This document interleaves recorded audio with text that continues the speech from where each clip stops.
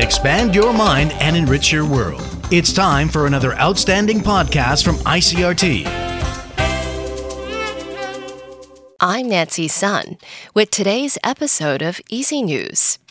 The TAIEX opened down 85 points this morning from yesterday's close at 17,177 on turnover of 10 billion NT. The TAIEX closed relatively flat on Monday after giving up early gains as the bellwether electronics sector came under pressure to drag down the broader market.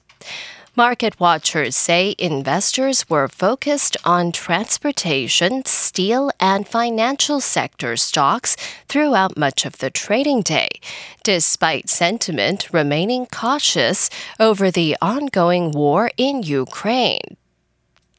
The Air Force says an investigation into the cause of the crash of a Mirage 2000 fighter jet off the coast of Taitung is ongoing, but initial indications point to a mechanical malfunction. The pilot ejected from the aircraft and was taken to the Taitung Mackay Memorial Hospital, with doctors saying he is in good health.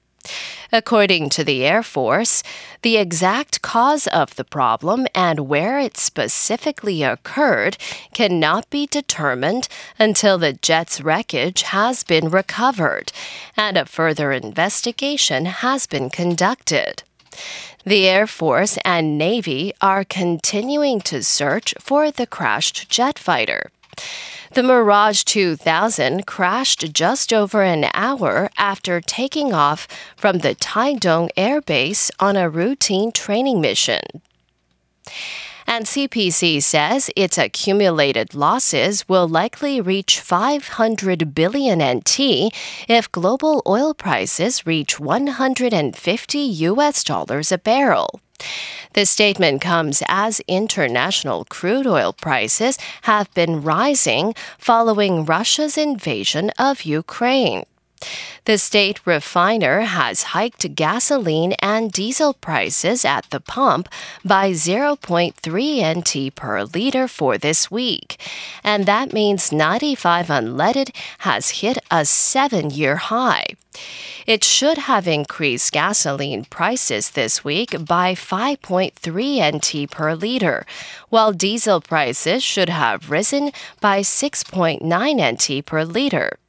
But policy requires CPC to offer the lowest fuel prices of neighboring Asian countries, meaning the company is now absorbing more of the price hike. In international news, the Organization for Security and Cooperation in Europe has told the United Nations Security Council that Russia is carrying out state terrorism in Ukraine. Sarah Walton reports. The head of the Organisation for Security and Cooperation in Europe, Zbigniew Rau, is also the Polish Minister for Foreign Affairs. He told the Security Council that Moscow was targeting civilians to try to break the spirit of the Ukrainian people, amounting to state terrorism. Russia's representative to the UN accused the organisation of ignoring their duty of impartiality and said that mediation would not be possible when they'd already picked a side. He also claimed an American journalist shot dead in Irpin was killed by Ukrainian forces, not Russian. Ukraine's ambassador denied that claim and said Russia was intensifying a disinformation campaign.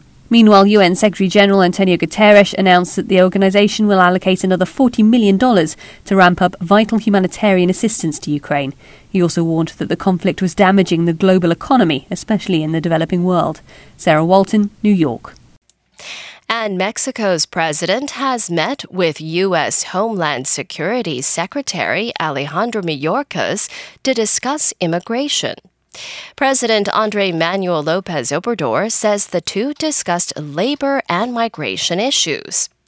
Mexico has seen an upsurge in the number of migrants from Central America, Haiti, Cuba, Venezuela, and other countries seeking to cross its territory to reach the United States.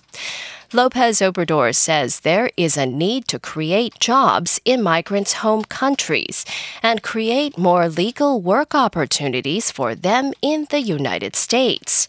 He says he urged the U.S. to support Mexico's job training and tree planting programs in El Salvador and Honduras. And that was the ICRT News. Check in again tomorrow for our simplified version of the news, uploaded every day in the afternoon. Enjoy the rest of your day. I'm Nancy Sun. Hey there. I hope you've enjoyed today's episode.